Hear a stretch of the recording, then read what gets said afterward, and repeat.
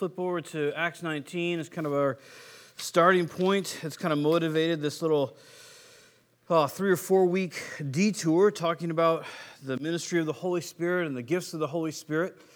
We've talked last week in great detail, kind of even took a pause on the pause, as it were, and talked about the motivation of using spiritual gifts, and really went through, spent a lot of time in Peter and other places in second service. We ventured into 1 Corinthians, but really just to make the point, the idea, which I think is the greater point of the New Testament, that may be debatable, but that is the simple concept of love.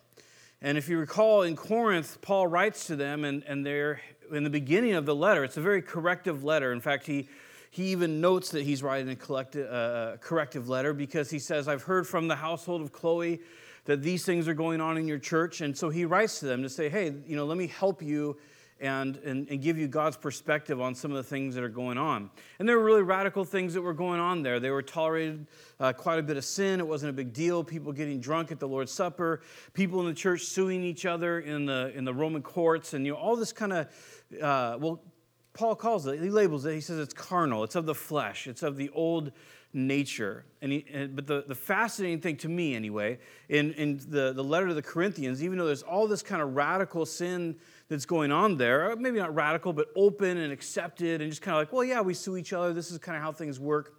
With all that that's going on, in the beginning, he has this incredibly encouraging things to say to them. And he says, I know that Jesus is going to work in you, and he's got you sealed, and he's doing this great thing among you. And to me, it's just a fantastic perspective. And this is a bit of a side note, just how we look at God's people, how we look at the dysfunction in different churches and things like that, to realize that God loves dysfunctional people and that he loves dysfunctional churches. He doesn't love the sin in the church, but he wants the best for a dysfunctional church. And I'm sure every church is dysfunctional on some level. I've never been to all of them, so I can't make that assertion completely. But I figure if there's people at them, then there's probably problems. So then after that, he says something very interesting. He says, you guys have every spiritual gifting. You have an abundance of spiritual gifting there in Corinth. And so one of the things that was happening in Corinth, it wasn't a lack of spiritual gifting. It was that people were beginning to use their spiritual gifts in a way that was selfish. And each heart would be accountable before God for how they're using their spiritual giftings. But his point is, as carnal people that are involved in all these other selfish activities, suing and these different things, making sure that you get yours. There were rich people who would bring food to what we would call a potluck, and then they would just kind of eat it in front of poor people, and the poor people would be shamed, and like all these different things that are happening there. And so that same attitude, if that's our attitude, if it's mine and me, and how do I provide for me, and how do I make sure I'm taken care of, then that will and could have the propensity to bleed over into our spiritual giftings and to begin to use them for our own benefit or something like that. And really, last week just focused in on the fact that out of 1 Peter chapter 4, again, a favorite verse of mine, where Peter says, hey, the end is at hand, make sure you're praying and you have a sober mind, you're thinking logically, evaluating what's going on in life, these things. But then he says, above all, make sure that you love one another. And really the way the wording is there is, it's a kind of the present active, the present perfect. Make sure you continue to keep loving each other fervently. Meaning that there's effort in that. And we define love, as we often do here, as agape, that moral love, that goodwill towards one another, desiring the best. Maybe not the ooey-gooey emotional love, although that may come, but really just the idea that I can look at a person in my church or in my community and say, I want the best for you. And that ultimately, that's the avenue by which spiritual giftings are supposed to be used. Always in love for one another. Always in building up one another. It's interesting whether there's like 4 or 5 lists or instances where kind of spiritual giftings or manifestations are laid out in the Scriptures. Every one of them is linked with love. You have kind of the mega one, right, where he talks about tongues and prophecy and all that. 1 Corinthians 12, 13, and 14. It's worth noting that right in the middle of those 2 chapters, 12 is all about all the manifestations of the Spirit, or not all, but it's not an exhaustive list, but the majority of what we have listed, and how we're one body and we're here to minister to each other, and these different things about the giftings. And then boom, he says in the last phrase of chapter 12, after all the spiritual gifts, he says this, still, I'll show you a better way. And then that's 1 Corinthians 13, right? The marriage chapter. But it's not the marriage chapter. It's a good one for marriage. It's the gifts chapter. It's the interaction chapter. It's how do we go to church chapter. It's how do we evaluate our lives and how we contribute chapter. And he says, this is what love is like. This is what love does. And then he comes back in chapter 14 because in Corinth, there was this kind of aspect going on where people were using specifically the gift of tongues to draw attention to themselves. And Paul says, hey, here's how you would publicly use the gift of tongues. Here's how it's appropriate. Here's how, privately, and here's how unbelievers are going to see it, and believers will see it. And here's these, all these different things about that specific gift. But right in the middle is love. In Ephesians chapter 4, we'll go there today. 3 times he says, in love. It's in verse 2, I think verse 14 and 15. In love, in love. All the time, this idea that the body builds itself up in love. When you get to Romans chapter 12, and you have another instance where Paul begins to list some spiritual manifestations or gifts that happen in the body. And he is listing kind of in this middle of essentially a giant application to what he's just spent time on in the first 11 chapters. And right after he lists the gifts, then in verse 9 there, chapter 12, the next thing he says is let your love be unfeigned or genuine. The agape love, unfaked agape love. So everywhere we see the gifts described or defined, however you'd like to say that, in the Scripture, we always see that it's for others. It's others-based. Not to say you're not going to encourage yourself if you give someone a prophecy or something like that, or you have a word of wisdom. Not to say you won't benefit from it, but the motivation is never, I'm a prophet, look at me. I'm prophesying now. I'm crazy important. Everybody has to pay attention to me.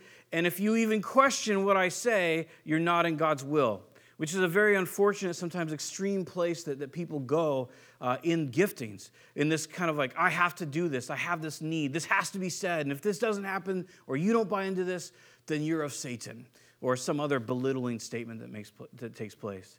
But there's never a place for that. It's always, if God gives me a word to share with you, I look at you and say, I want the best for you. I love you. I care about you. In other places, Paul gives that commandment. He says, have brotherly affection for one another. Where we got our word Philadelphia, phileo. Have brotherly affection for one another. So the core foundation and motivation and expression of God's gifts that he's given every one of us has to be love. Or else we can end up a little bit askew. We might still get the word out. Notice that Paul, we read it in second service last week, Paul there, when he's speaking about the gifts of the Spirit, and he's talking about love, he says, if I speak with the tongue of angels, if I have all knowledge and all revelation, he says, if I don't have love with that, it profits me nothing. It's interesting because he never says he says it never profits you nothing. Have you ever wondered how You can listen to, like there's been pastors that I've listened to for years and really enjoyed their teachings. And then it comes out that they were stepping out on their wife or they were, some sort of weird abuse. And you're just like, how was I encouraged? Because we're kind of trained in Christianity that like, if someone has a sinful life, they'll never bless anyone. It's just not true, is it? Not in practice. We see plenty of sinful people blessing people all the time because God has gifting and God's word is powerful. So we have to be, it's not that there'll never be fruit. If you exercise your gift from love, there can still be a lot of fruit. But it will profit you nothing. There won't be a change in you. There won't be heavenly reward. There won't be the sanctified satisfaction of just being used by God.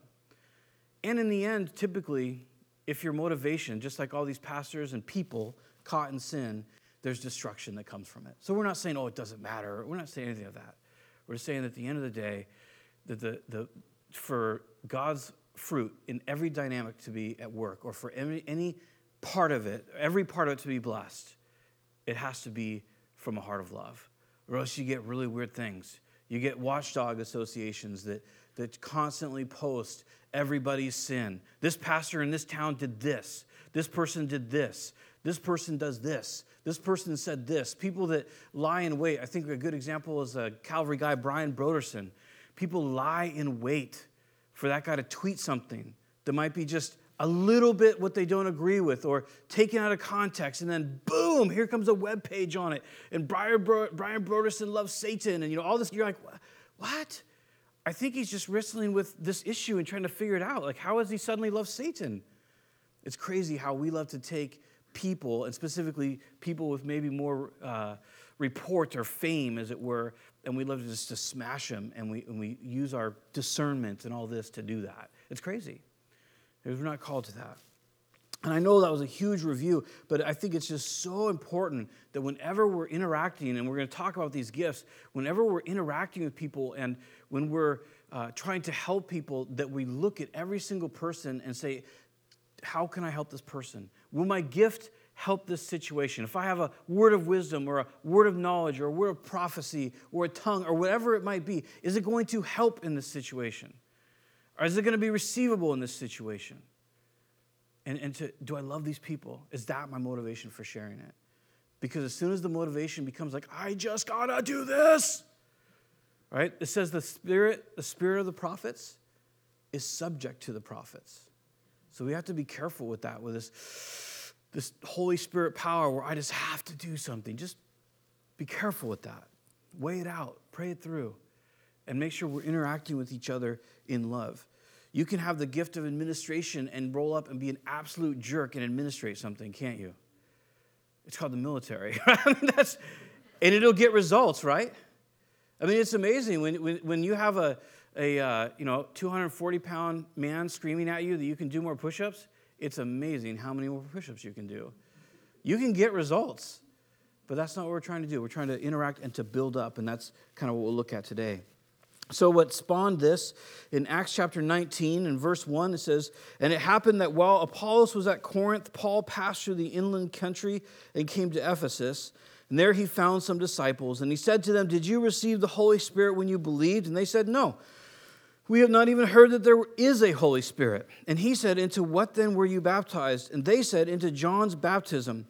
And Paul said, 'John baptized with the baptism of repentance, telling people to believe in the one who was to come after him, that is Jesus.' On hearing this, they were baptized in the name of the Lord Jesus.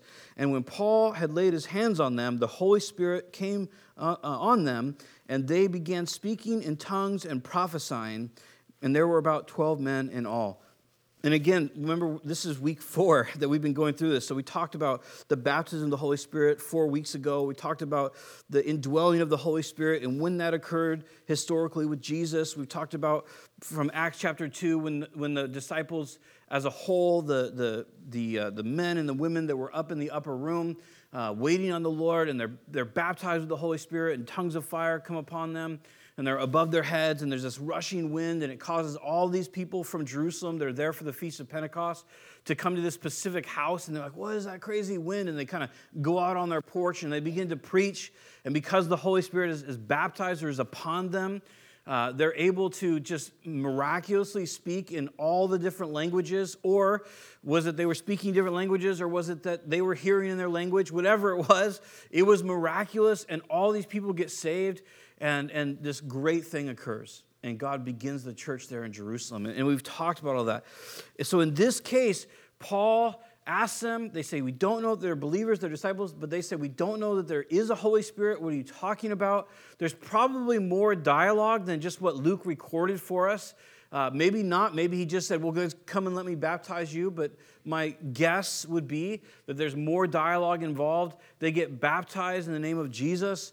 And then all of a sudden the Holy Spirit falls upon them as Paul lays hands on them, and there's this testimony. And they begin to speak in tongues, and the Bible is not clear all the time. Were they speaking in just different human languages, or was it this idea of the language of angels, or a language that's unknown? We don't know. We just know that they began to speak in a language that was not their own, and they begin to prophesy. Now, for our intents and purposes today, it's important to note that Paul in 1 Corinthians 14, and because of time, we're not going to do a whole thing on tongues and prophecy or something like that, although they may deserve their own application and idea. But Paul clearly says in 1 Corinthians 14 that for public tongues to be used, it's a sign to the unbeliever. There's a whole nuance to that because he quotes Isaiah about an unbelieving Israel and what was going on there.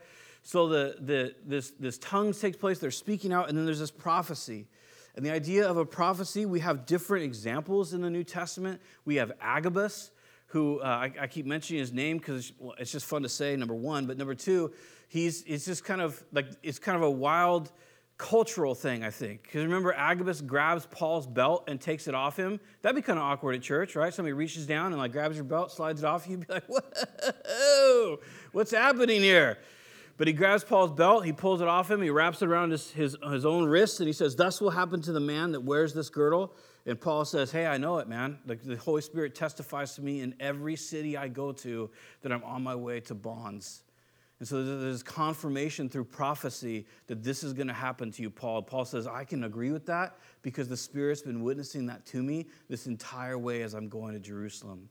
So it wasn't just some random prophecy. It wasn't just some weird illusion. It was an actual confirmation by the Holy Spirit through a human being to Paul. Now, Agabus also makes a testimony or a prophecy where he says, hey, there's going to be a huge famine in the Judea area.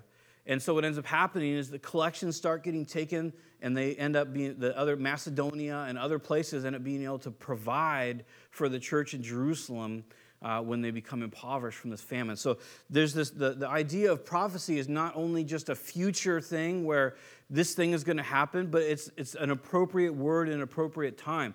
Agabus can prophesy and say, I love God's people. I love the church in Jerusalem. God's laid this on my heart. This thing is going to happen. Let's help them when it happens, right? Notice Agabus doesn't come out and say, if those people in Jerusalem would just rebuke the spirit of poverty, or if those people in Jerusalem would just speak out a word of prosperity, or if those people in Jerusalem would just call it a different way, then they would not be impoverished. No, he says this is going to happen, and it turns out to be this opportunity, which is weird in our world, in our social economic system. It's an opportunity to give what we have to people that are going to be in need. And this whole thing gets taken up with that. And in the spirit of the tongues, again, because I don't want to spend too much time on tongues today, but the tongues in public, there needs to be an interpreter, 1 Corinthians 14 says. I encourage you to sit down and read it for yourself if you like.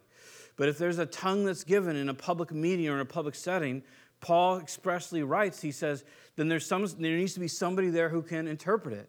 And he says, if there's no one there who can say what it means, then the person who shared it is to be quiet.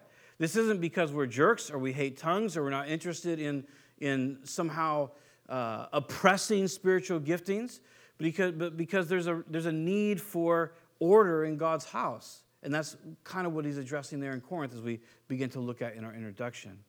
So what are the gifts of the Spirit? This is the kind of a final thing we're going to do on this. What are they kind of in name? And how can we see them? How do they kind of work out in our lives? Obviously, this isn't going to be exhaustive in 25 minutes, but it's just an opportunity to look at some passages and to hopefully understand how we can be involved in those things. So if you wouldn't mind, please flip over to Ephesians chapter 4. The first thing we'll talk about is, I'm not making the word up, but this is not a word that's used here in the Bible, but I'm going to call these foundational gifts. And I'm going to call them foundational gifts because the way that they're listed here and also in 1 Corinthians 12, they were gifts that were given by Christ upon his ascension. So we're not going to read, I feel bad doing this, we're not going to read all the context, we just don't have time. But essentially, when Christ ascended, Ephesians chapter 4 tells us that he gave gifts to men and women. It's to both people, okay? Remember, Philip had 4 or 5, I can't remember the number, prophetess daughters. Remember in 1 Corinthians 11, when Paul is talking about head coverings to the Corinthians, he tells the women, when you pray and prophesy. So there is plenty of evidence, and we embrace the fact, and we're all about the idea of men and women both being gifted and being used in God's kingdom. So if I say men or something like that, please don't take it to mean I believe that only men do that. But what happens in Ephesians 4 and in other places is that we're told that there's these gifts that God gave through Christ when he ascended, and these were gifts that originally essentially began the church.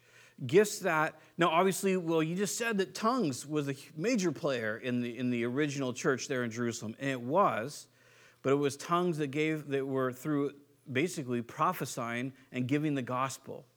So it's interesting enough, they're numbered as first, second, and third, and we'll look at it in 1 Corinthians, and here they're just listed. But if you don't mind, we're going to jump in, and we're going to jump in at verse 11. And it says that he gave the apostles, the prophets, the evangelists, the shepherds, and teachers to equip the saints for the work of the ministry, for the building up of the body of Christ. Now, number one, in this idea of foundational gifts, it's noteworthy that the sentence structure here isn't that he gave these people to the church. I don't know if that has to make a big difference, but in this sense, in the beginning of the church, he gave these people. Now, as a side note, there are a large number of people that absolutely love Jesus, and they are what we would call cessationists. And they're just people that say, hey, the gifts of the Spirit ended with the apostles. That essentially you had that first century church age, and then after that, these gifts are no longer valid. And they have different reasons for saying that. And I can't stress enough, there are people that personally I have wild respect for. Warren Wiersbe, great guy, loves the Lord Jesus. He's got a solid commentary, if you like to read commentaries. Absolute cessationist. You have to do some pretty wild gymnastics, and I think they're probably just being used by the Spirit in their giftings to say that there's no giftings, but they're great men of God. They just have a different opinion. John Walvoord, incredible mind, president of the Dallas Seminary for like 30 years, author, speaker, just loves the Lord Jesus, loves God's people, devoted his life to making sure God's people are trained and blessed. Absolute cessationist. If you read here in this particular area and what they have to say about it, they'll say the reason that it says that God gave these people is because he was giving those people for that time, and then those giftings ended with those people. The problem with that is that if you take that stance, and I wouldn't know Walvoord's rebuttal, but if you take that stance, ultimately that's not the case with Romans and with Ephesians and other places where the gifts are mentioned. In those places, the gifts and the manifestations of the Spirit are mentioned on a continual basis, that he's giving these gifts and that this is happening and this is going over. So we can love and respect our brethren that disagree with us. In my personal experience in dialogue, typically people that take a cessationist point of view have had some sort of weird experience with somebody that they felt was invalid, and because of that weird experience, they've said all of this has to just be bunk. I can't buy into this. Or they've seen chaos or something like that exercised in a meeting, and they just go, no, there's no way that this is of God, and kind of throw the baby out with the bathwater, as the saying goes. So just don't be surprised if you're listening or reading and someone goes, oh, these are for pastime. I would respectfully and lovingly disagree with that. But he says here that these people were given, and the people that he says were given, once again, he says that they are apostles. Now remember, there's the 12. You have the 12 apostles. And it means to be commissioned or sent out with authority. But it's also, there's about 4 or 5 other places in the New Testament that multiple apostles are mentioned. Acts 14:14, the apostles, Paul and Barnabas. Other places, people we've never even heard of, and they're only mentioned once or twice in the entire Scripture, are referred to as apostles. So these were people that were commissioned by God to go do something. So in apostolic ministry, this first gifting that's given by Christ through the Holy Spirit is a gifting that's still very much alive in today. An apostle is just someone who's sent somewhere. We might label that person a missionary or an itinerant preacher or a church planter or something like that. Somebody who's commissioned by God with authority, as it were, to go and to plant a church in the name of Christ and to be a blessing to the community and all that means. So probably none of us have a problem with that. I don't think there's any of us going, no, there's no way that could be. No, God's done that in people's lives. Why would that be a primary or foundational gift? Because planting a church or sharing revelation or something like that, it's the thing that facilitates the work of the ministry, right? It's the place that facilitates where people gather together, whether it's a living room or a mega church. It doesn't matter. Where people gather together and there's opportunity to share and to bless in the different venues, whether it's before the public meeting or after the public meeting, or if you're in a church that views the public prophecies in that way, in a healthy way, then there's that. Whatever the dynamic is, you need someone to come along and say, hey, I'm going to try to get people together and preach the gospel to try to help people to meet together where all these gifts can be interacted. And we'll get to there. 1 Corinthians calls them the greater gifts. I don't think it's greater in the sense that it literally means mega, where we get our word gigantic. It's not necessarily even in a this person is better than this person, because remember, you have an entire section in 1 Corinthians 12 where the whole point is every single part of the body contributes. And just because an eye isn't an ear, it can't say, well, I'm not part of the body, I'm not important. Or a hand can't say to a foot, or I don't remember all the comparisons, but the whole idea that one person is better is not the idea at all. But these are just gifts that are exercised in the beginning that facilitate and make room for all the other gifts in a specific goal, and that is to build up the church, right? Because we'll get to that. So he says, back to verse 11, so you have apostles, and then you have the prophets. And these people were given, especially in, remember the fancy word, the intertestamental time. This time where Jews are getting saved, the old covenant is going away, the temple is still active until 70 AD, and Jews and Greeks, they're getting saved, but specifically in the beginning, Jews are learning what Christianity is.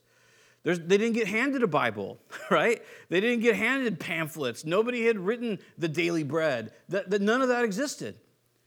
And so there were people that were raised up by God that prophesied and essentially gave God's heart to God's people.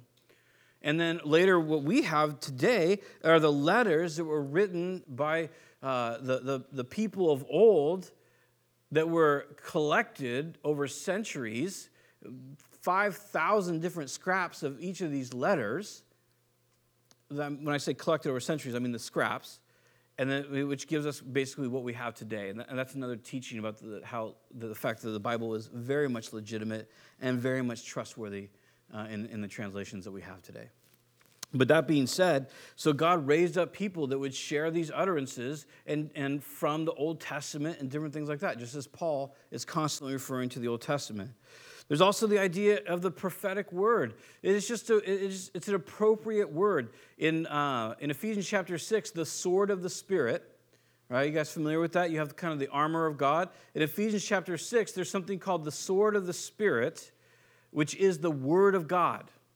Well, the interesting thing is, like for example, in John 1, where it talks about in the beginning was the Word, and the Word was God, and the Word was with God, if you're familiar with that, a reference to Jesus.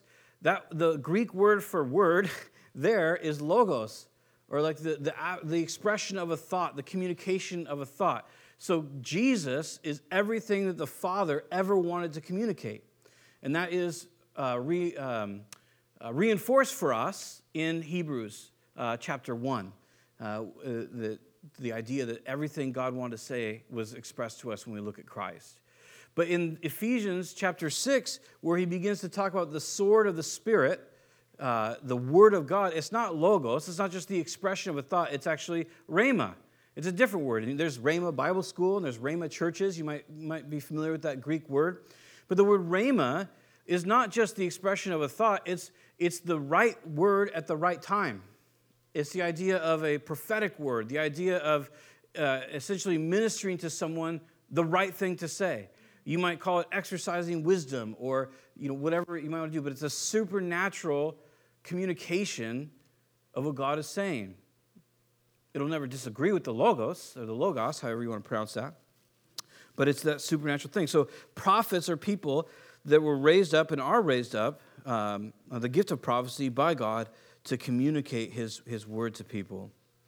So he says there, the evangelists. Well, that's also a foundational gift, right? Because if you're going to see people come to this gathering that you're wanting to bless and teach and do these things, There have to be people that are going to go out and say this. Now, Paul writes to Timothy at one point, and he tells him, do the work of an evangelist. So we want to be careful here. An evangelist isn't someone like, oh, I'm not an evangelist, so I don't ever share the gospel with anybody. That's not a valid argument. There's no pressure. I'm not mad. There's no condemnation or something like that. But evangelist is not somebody these are the people that talk to people about Jesus, and the rest of us just don't.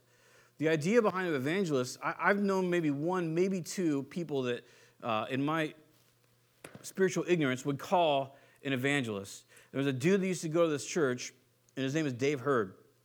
He's with the Lord now. I was there when he died a few years back. But that dude could preach the gospel to anyone, at any time, in any place, and they would get saved. It was so bizarre. It was supernatural. I mean, it's literally the only way to describe it, because so many people came to our church, so many people that gave their life to Christ, so many people. He just had a gifting for it. If you look at a guy like Billy Graham, a guy the guy stands up on stage and thousands of people get saved. He's got a gifting for it. Does that mean that nobody else will ever pray with it? No, of course not. But there are just certain people that have the gifting. The great thing about Dave Hurd, he was so weird. He was. And I don't think he'd mind me saying, he'd tell you that himself. He was like so cryptic and weird sometimes. And you're like, I don't know what to say to that. But he would interact with people and listen to people and be able to speak into their lives and their hearts, where I don't know how many people got saved through that guy's life ministry, but I bet quite a few.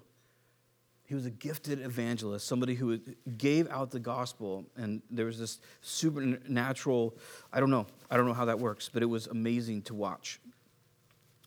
So he's going to go on there in verse 11. So you have the apostles, prophets, evangelists, and the shepherds and teachers. Now, the reason that shepherds and teachers is phrased here is there's only one article. Every other article, meaning the apostles or the prophets or the evangelists, there's no article behind teachers. So in the Greek, it's the shepherds and teachers. So that evidently this is a gifting that gets combined a lot of times. I don't think it has to be every time. There's probably plenty of Bible teachers out there that aren't shepherds, and plenty of shepherds out there that aren't Bible teachers in a public sense, if you know what I mean. But the idea that part of these foundational gifts is people that look out and care about other people. My favorite verse about shepherding, the one I absolutely love, is Paul writing to the Corinthians. He says, we're not here to lord over your faith. We're here to be helpers of your joy.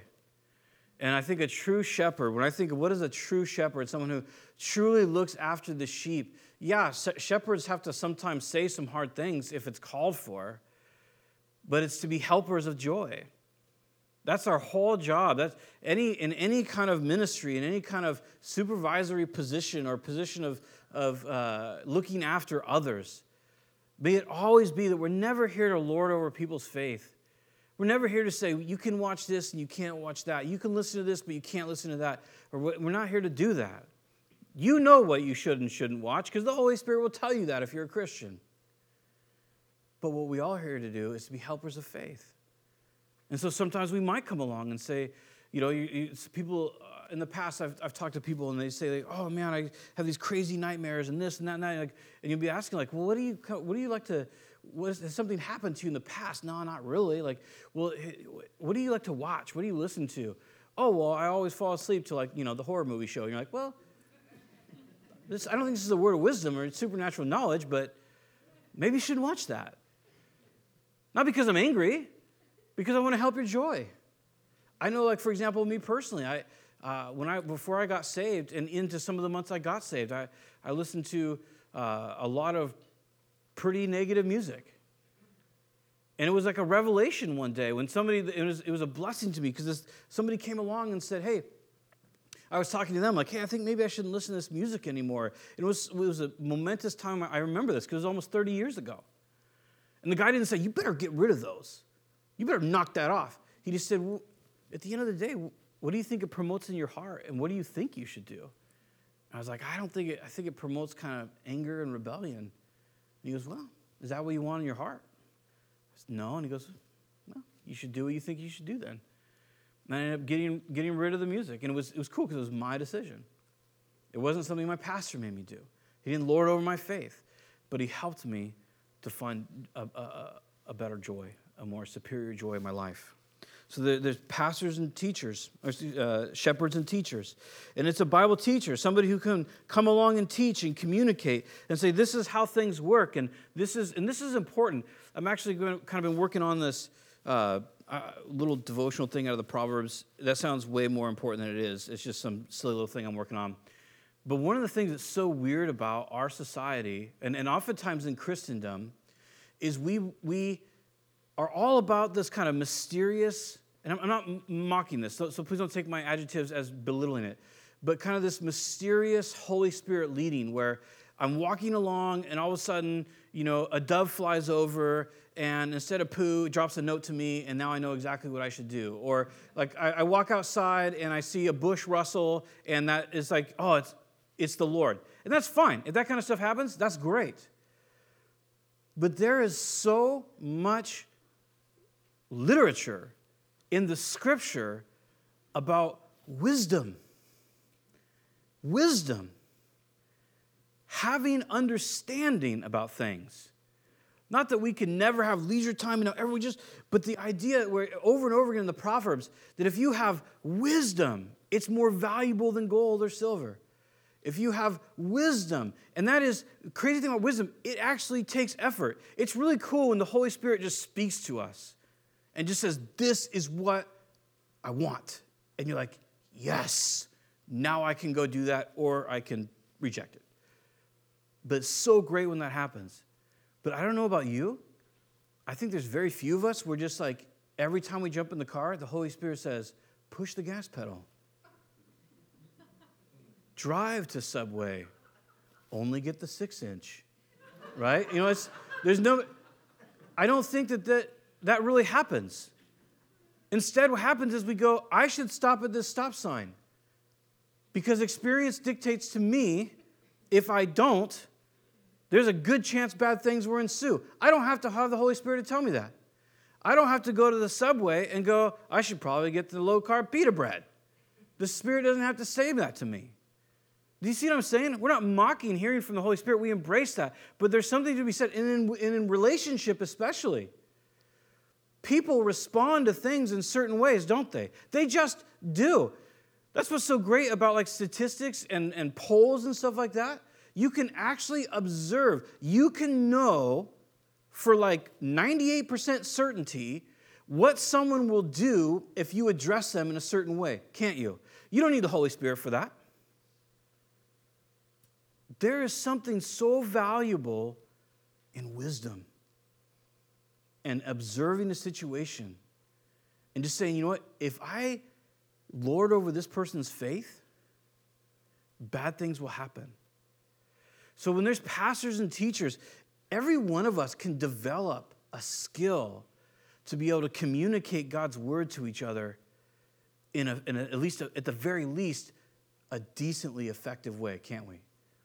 We don't have to have this like momentous thing where we float up to another person by the power of the Spirit and we like a wreath of light comes behind us and then we say, this is the word. If that did, that'd be great.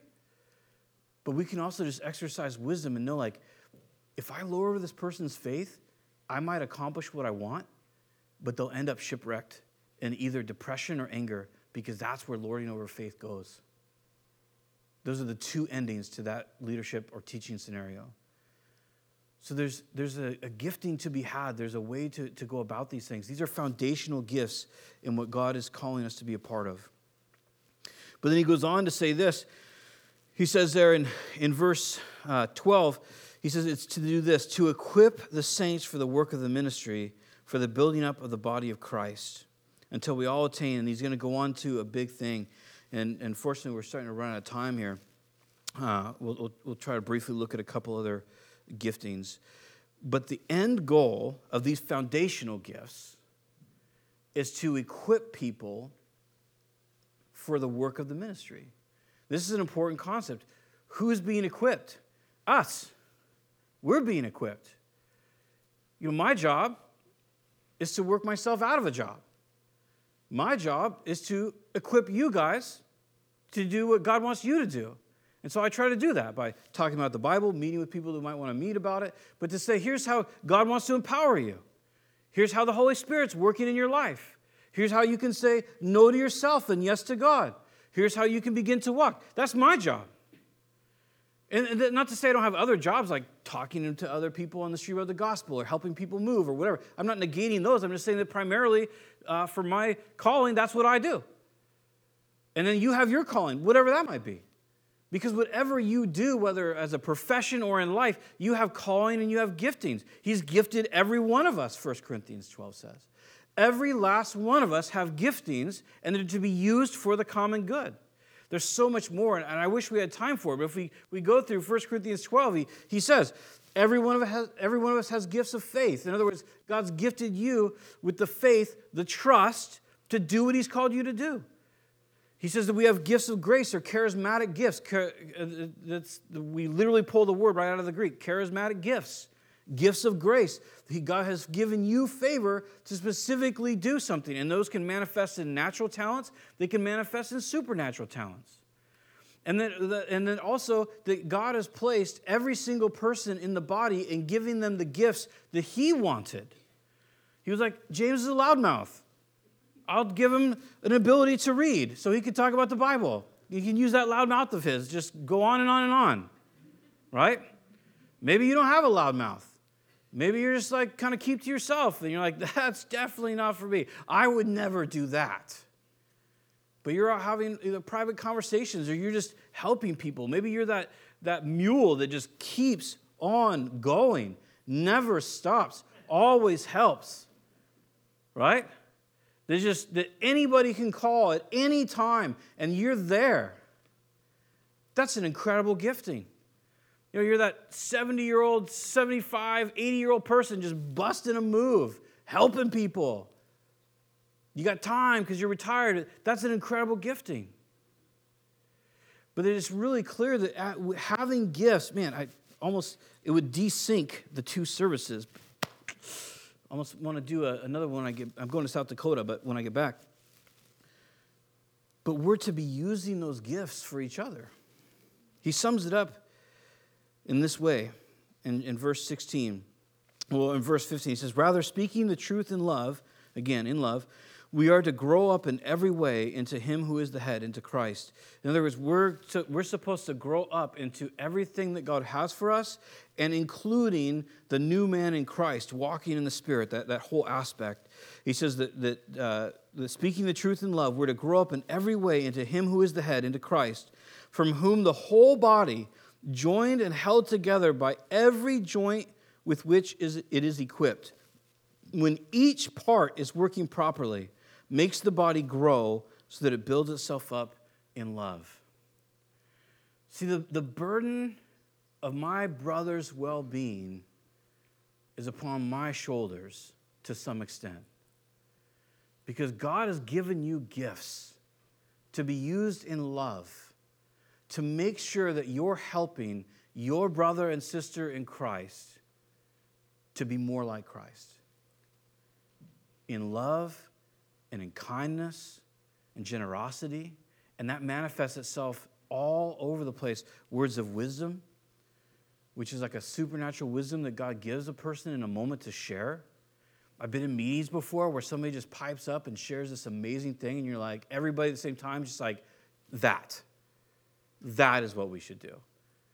Words of knowledge.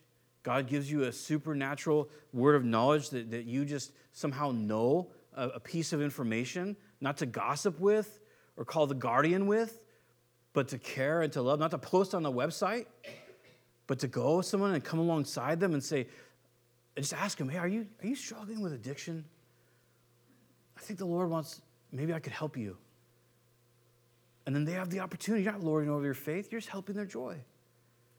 All these different ways that these things can come out. Or Paul talks about worshiping in tongues and having that spirit language. Paul says, my mind isn't built up, but my spirit is. And I just worship the Lord.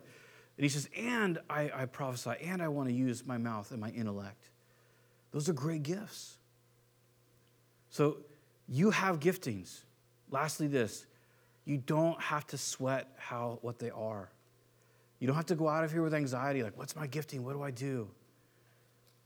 There's many different ways that people use, whether it's like gifting tests or whatever. But just know this: if you're seeking the Lord, if you seek the Lord, just put it this way: keep on asking and you'll receive. Keep on knocking, it'll be open to you.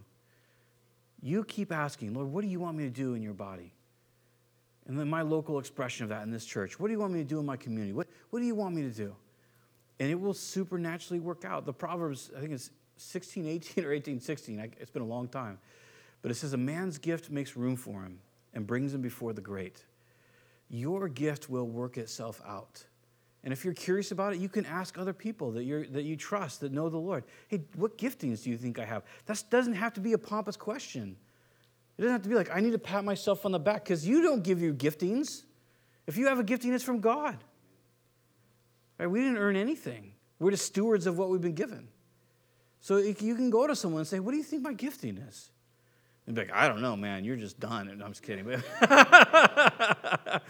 We should really pray about that. Have you fasted lately? No, I'm just kidding. I'm sorry. God loves you. He's got great things for you. And we'll pray and adjourn. Father, thank you for your loving kindness. And thank you for just taking time to give gifts.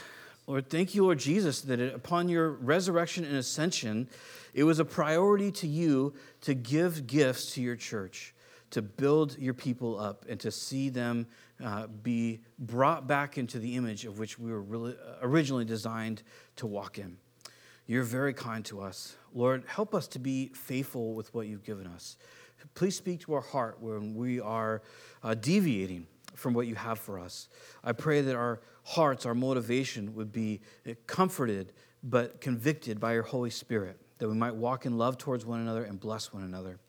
Lord, I pray for your people as we go forward this week. Lord, would your blessing be upon us and your presence, and would you reveal to us what giftings we might have if we're wondering, and reveal to us where we should be using them, where we want to build your church up. So thank you for your loving kindness. In Jesus' name, amen. God bless you guys.